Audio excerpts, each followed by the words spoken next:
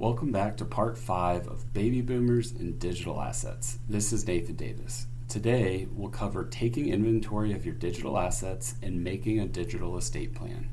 While estate and inheritance laws are behind the curve when it comes to digital assets, it is important to inventory your digital assets and decide how they should be managed upon your death.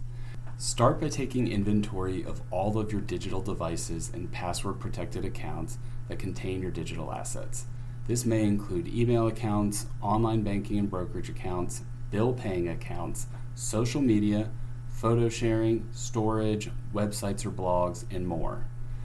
Don't forget your hardware as well. This may include computers, external drives, storage devices, smartphones, digital cameras, e-readers, and other devices. Next, determine what assets can be transferred legally and which cannot. Find out what your executor or heirs can do and how they need to go about doing it.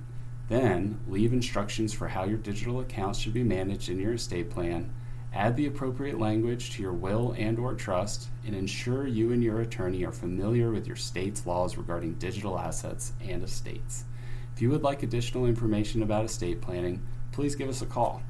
We hope that this series on baby boomers and digital assets has been helpful to you. Want our detailed guide on digital assets?